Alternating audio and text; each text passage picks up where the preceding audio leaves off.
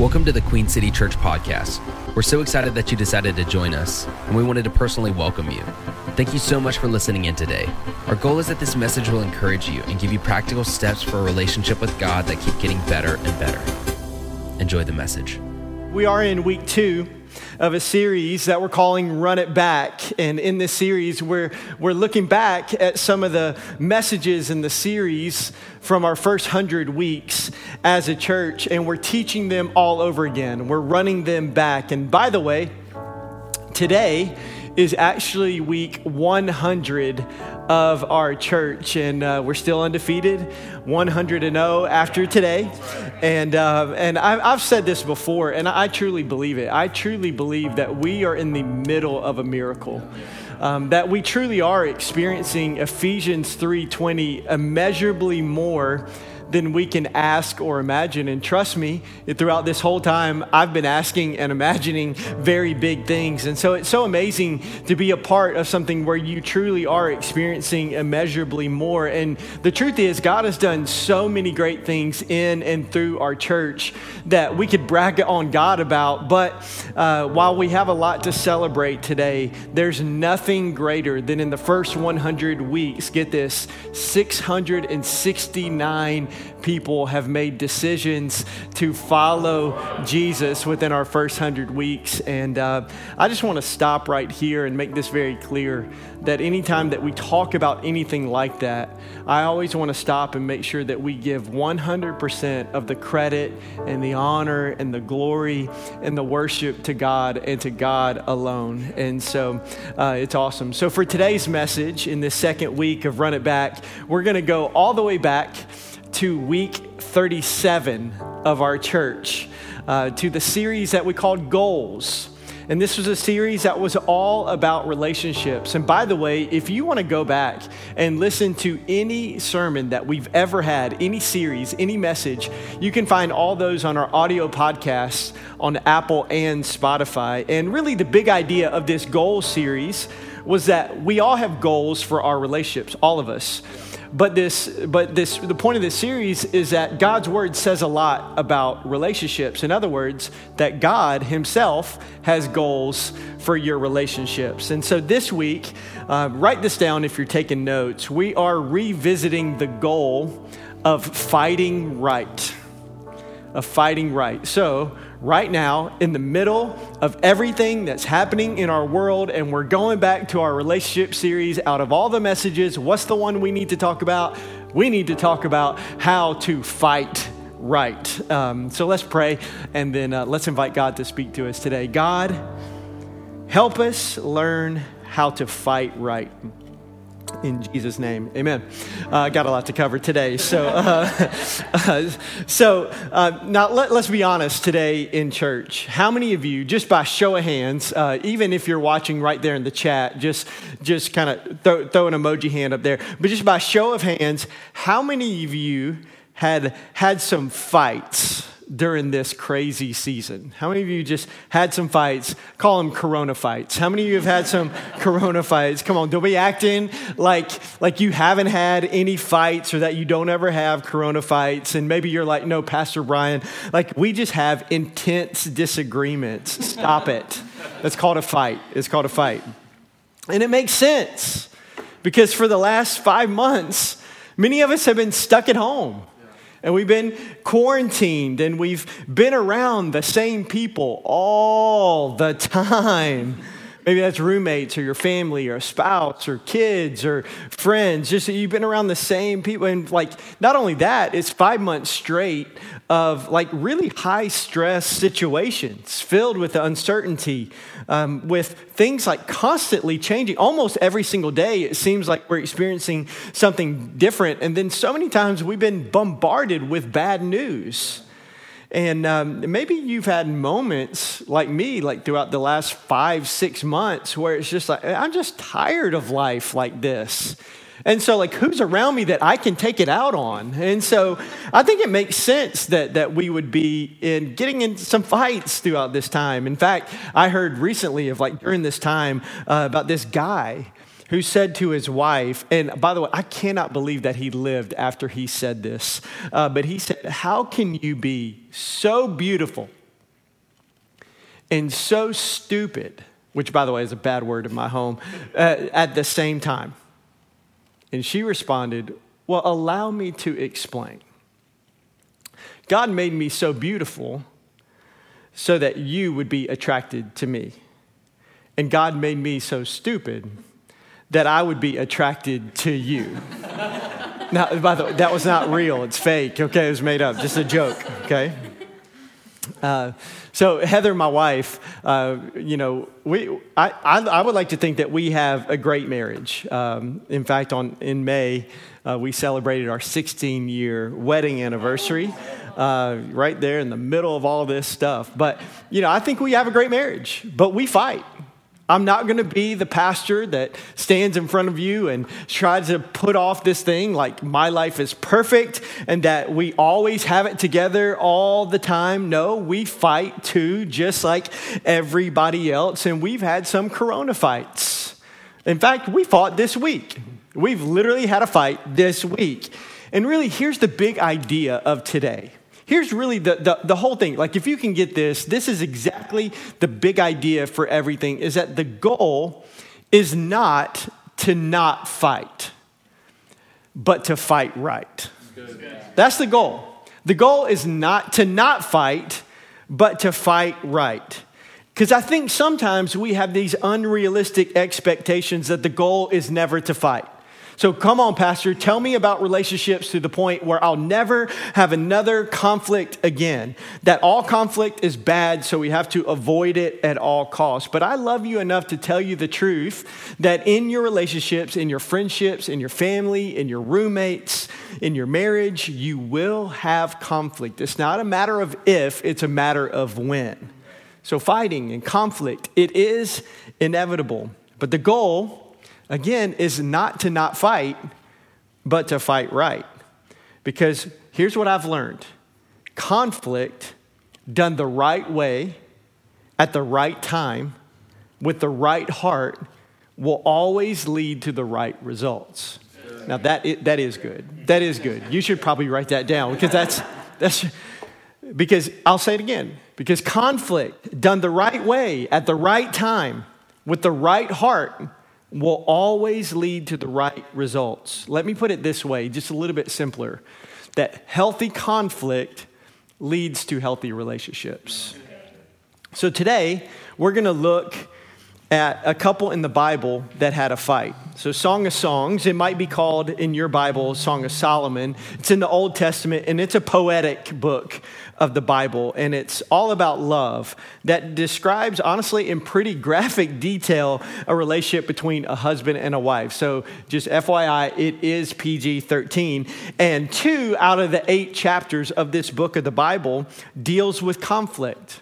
2 out of the 8 chapters, it talks about this fight that this couple gets in. And in their fight, we see 3 stages of how to fight right. And so today we're going to be talking in the context of marriage, but this really applies to any relationship that you have in your life. So I promise you, every fight we have has these 3 stages. And here's number 1, the event. Everything starts with the event. Conflicts and fights always begin with this catalytic event. Maybe it's a disagreement or a tension. It's a difference of opinion. I think we should do this. No, I think we should do that. Maybe it's a disalignment of vision or values. Maybe it's an unmet expectation. But it always starts with an event. And so in chapter 5, in verse 2, this is the woman talking. And listen to what she says. She says, I slept, but my heart was awake when I heard my lover knocking. So something happened, some conflict. They're apart. It's late at night. She's in bed, but she can't sleep. And he's knocking on the door, and he would only knock on the door because he's locked out. And so he is officially in the doghouse. So he's knocking on the door, let me in.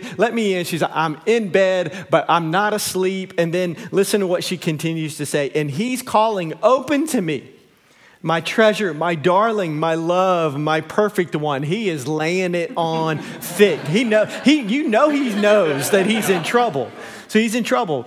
And he says, my head is drenched with dew, my hair with the dampness of the night. But I responded, this is the woman talking, I've taken off my robe. Should I get dressed again? I have washed my feet. Should I get them soiled? And so she's like, no, sir. I already got ready for bed. I'm not getting up. And so she's making them earn it, playing it hard to get. And she goes on to say, my lover tried to unlatch the door, and my heart thrilled within me. I jumped up to open the door for my love, and my hands dripped with perfume. My fingers dripped with lovely myrrh. So remember, this is very poetic in nature. As I pulled back the bolt, I opened to my lover, but he was gone. So it's like he said, all right, you ain't going to open the door for me? I'm out. And so she opens the door. He's not there. And then she says, my heart sank. I searched for him, but I could not find him anywhere. I called to him, but there was no reply. And so this event leads to a fight. And how many of you know that in a fight, small things can quickly turn into big things? That when emotions get all turned up, we get in our feels, and things can escalate very quickly. And if we're not careful, we say things that we don't mean. We do things we don't wish we would have done, and we do things that we later regret. And here's what I've learned. I've learned that when the event happens that causes the fight, when this event happens, there's not a lot of productive things that can happen. But there's a whole lot of destructive things that can happen when this event happens. So how do you keep this whole thing when the event happens from going nuclear? Just a full-on red alert when this event happens. So how do you do that? So I'm going to give you a principle for each stage. And so here's the principle. To fight right, create pre-fight rules. And this is so important. In fact, I believe this is one of the most important part of this message. And so to fight right, create pre-fight rules. These predetermined rules and boundaries that you decide, here's the key, before the fight. That if you wait until you're in the fight, it's already too late. So let me give you some examples, because I think this could help you. And even still make these your pre-fight rules, like this, like never put it off. That's a great one. Just we're never going to put it off. We're never just going to sweep it under the rug. We're never going to put it off. In fact, Ephesians chapter 4, verse 26 and 27 says, and don't sin by letting anger control you. Don't let the sun go down while you are still angry. For anger gives a foothold to the devil. And basically it says that we cannot go to sleep until we settle it. Which I don't know about you, but that gives me great motivation to settle it because I like me some sleep. And it says so never, never, never put it off. Here's another one, never in public. Another one is never in front of our kids. This one is great, never get physical. We're just not going to go there. That we're never going to call names. That we're just not going to do that. We're not going to say, you're this, and we're never going to call names. Ephesians 4:29 says, don't use foul or abusive language. Let everything you say be good and helpful. And get this, even in a fight. Everything you say be good and helpful so that your words will be encouragement to those who hear them. So we're never going to call names. Here's another one, never raise your voice. And by the way, I've failed at this big time. That it's an area in my life where I haven't, and I used to make excuses but I'm just passionate. That's just how God wired me. I'm just passionate. But I've learned that even if I'm right, I can still be wrong if I'm yelling and screaming. Jimmy Evans puts it this way, that our marriage will never rise above our mouths. And so we're going to never raise your voice. That's a good pre-fight rule. Here's another one, never shut down. I'm never just going to just emotionally shut down or mentally shut off. I'm never going to shut down. We're never going to keep a long list. We're not going to go historical. We're not going to bust out the scroll about all the different things that you've done since we met each other. We're not going to do that. We're not going to keep a long list. No, because 1 Corinthians chapter 13, verse 5 says, love, it keeps no record of wrongs.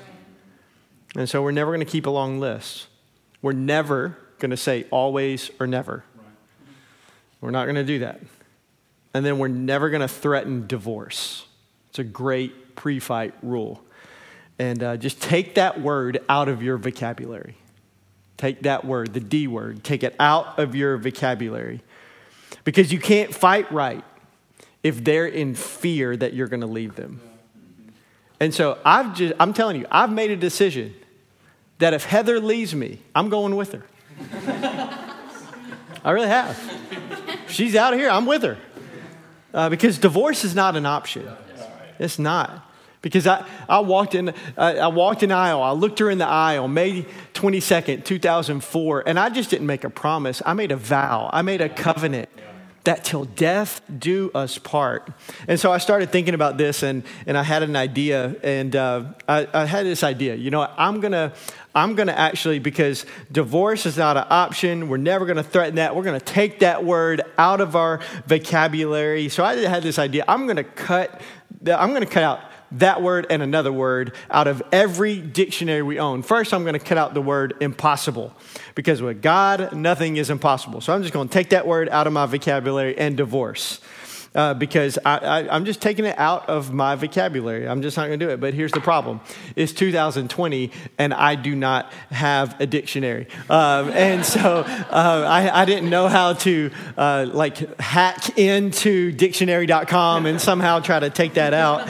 But I was able to find this, and it's a handy Spanish dictionary. And so I cut that bad boy out in 2 languages here. And so if you can see that this is gone. So I took it out in both Spanish and English. So imposible is not in there, and so is divorcio is not in here. So we're going to never threaten divorce. And here's the last one. Here's the last pre-fight rule, and it's really important.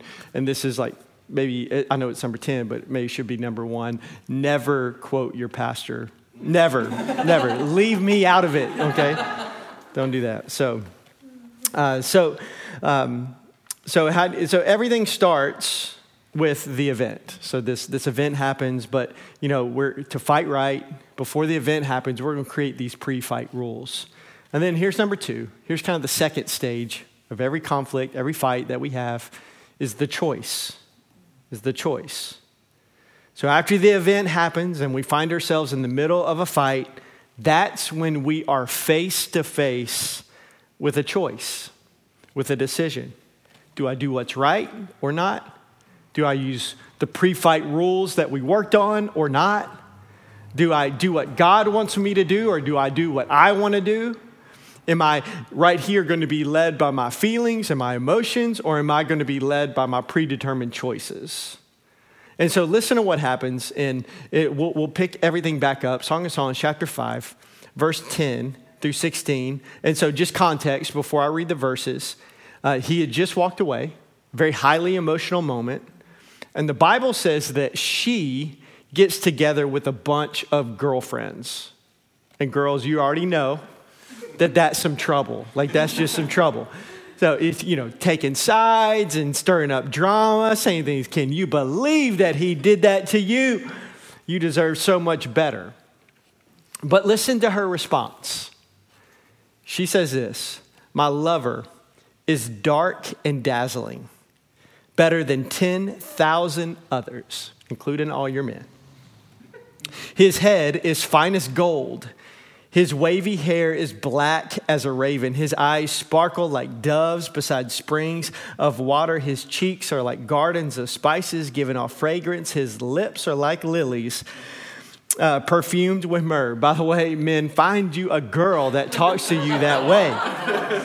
She starts bragging on her man. And she says, his arms are like rounded bars of gold. His legs are like marble pillars set in sockets of finest gold. His posture is stately like the noble cedars of Lebanon, which is Israel, not northern Cincinnati. And his mouth is sweetness itself. He is desirable in every way. They're in the middle of a fight. Such, O women of Jerusalem, is my lover, my friend. Instead of getting caught up in the drama, she begins bragging on her man behind his back. But listen to what he's saying at the same exact time. He's not saying, can you believe what she did to me? Locked me out of the house, wouldn't come to the door when I was knocking, even spitting game, and she wouldn't even come my way. Listen to what he says. He says, at the same time, you are beautiful, my darling.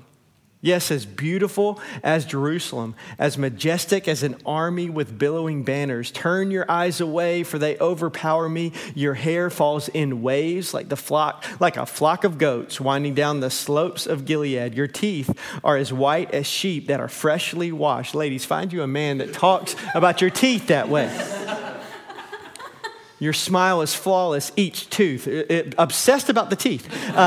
Each tooth matched with its twin. Your cheeks are like rosy pomegranates behind your veil. Remember, this is very poetic language.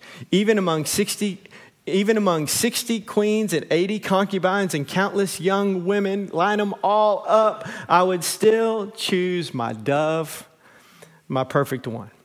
Now, here's the beauty of I know it's funny. I know it's because it's poetic. It's kind of like, okay, they're talking about goats and hair and like all this stuff. But here's the beauty of these verses, is that it makes so much sense if you look at the situation for them to be mad, for them to push each other away, for them to I want to be right. I want to assume the worst.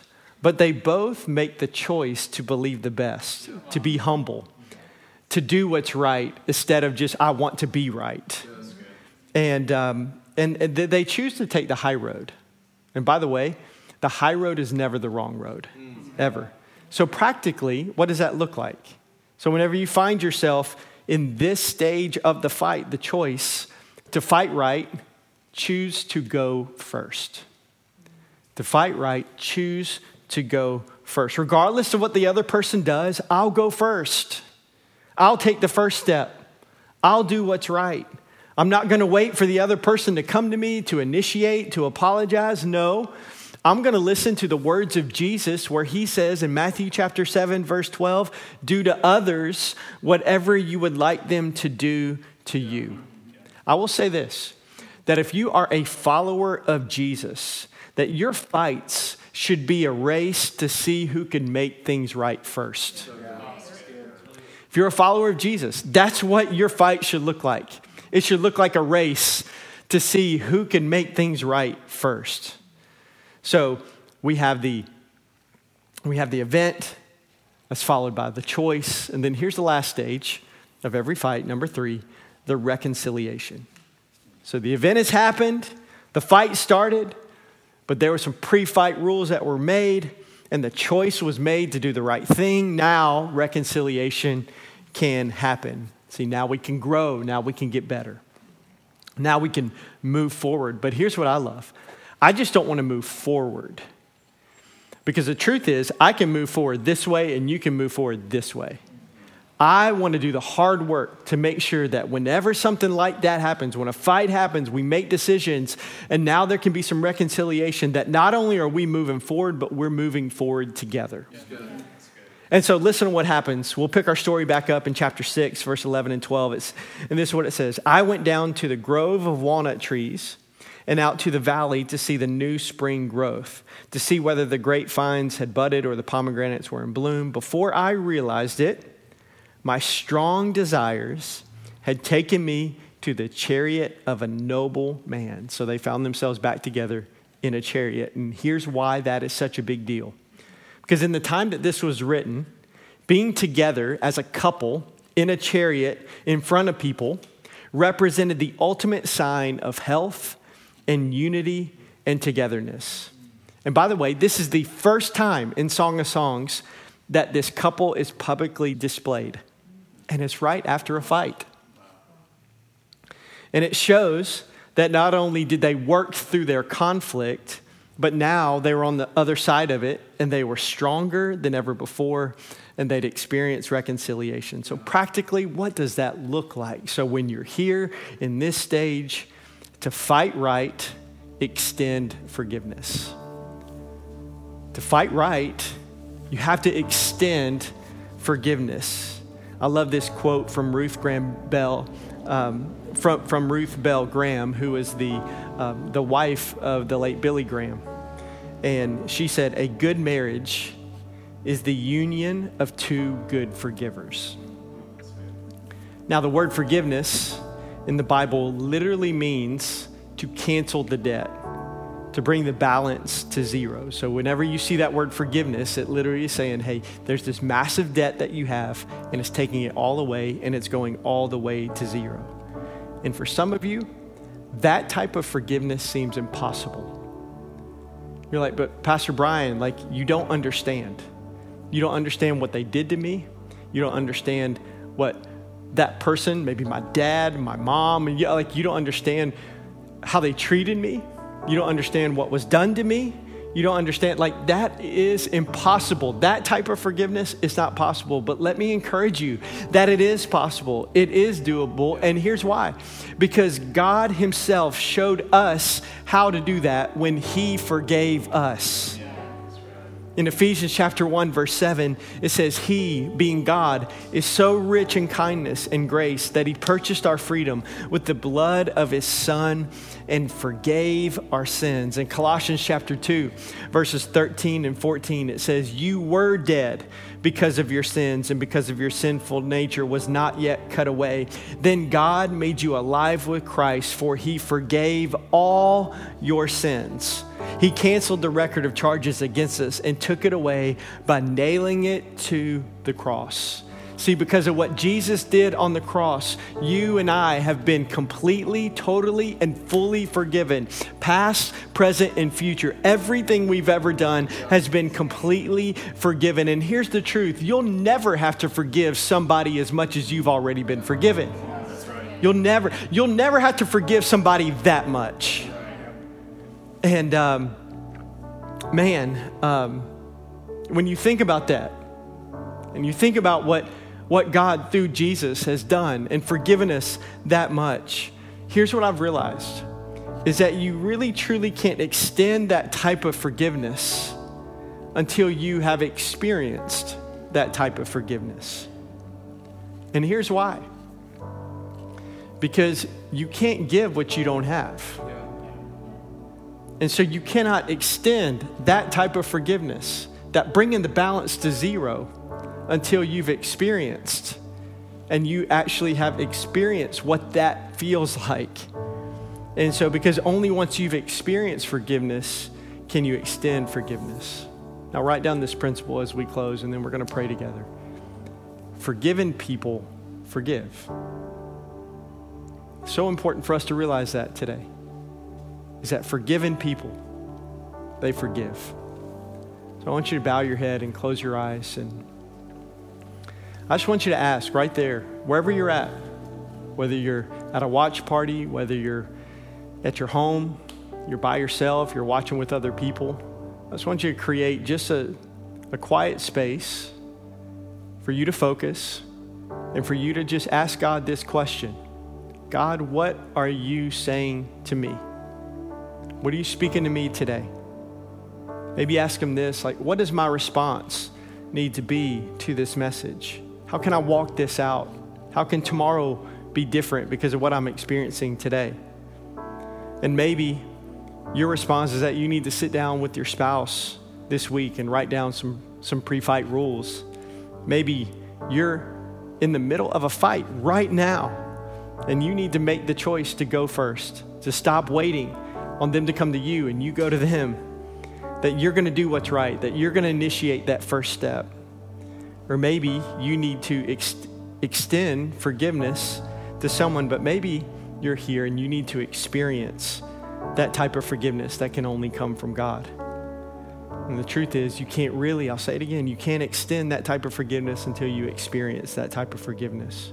So we want to give you that opportunity today to receive the forgiveness from God, to make the most important decision of your life, to start. Maybe if you've never had a relationship with God, today you can start a relationship with God. Or maybe you have in the past, and now you feel so far from God, and today you need a fresh start, and you need to receive forgiveness all over again. I'm telling you, everything can change today. So today, if you want to make that decision, I just want you to pray this in your heart right where you're at. Just say, Jesus, I need you. I'm sorry that I've lived my life without you. I repent. I change my mind, and I change my direction.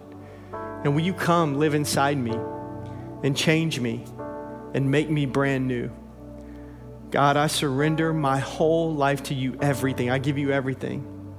I give you my life, and I choose to follow you. We thank you for Jesus. Thank you for your forgiveness. Thank you for thanks for taking my debt down to zero. And it's through the mighty, powerful name of Jesus we pray. And everybody said, Amen. Thank you so much for joining us today. If this message has changed your perspective on God or life, feel free to email your story to info@queencitypeople.com. We'd love to celebrate the change happening in your life. We'd also love to pray for you. If you have any prayer requests, big or small, head over to queencitypeople.com/prayer and fill out the form with as much detail as you'd like. For more information about Queen City Church's service times, location, or events, visit queencitypeople.com or follow us on social media platforms @QueenCityPeople.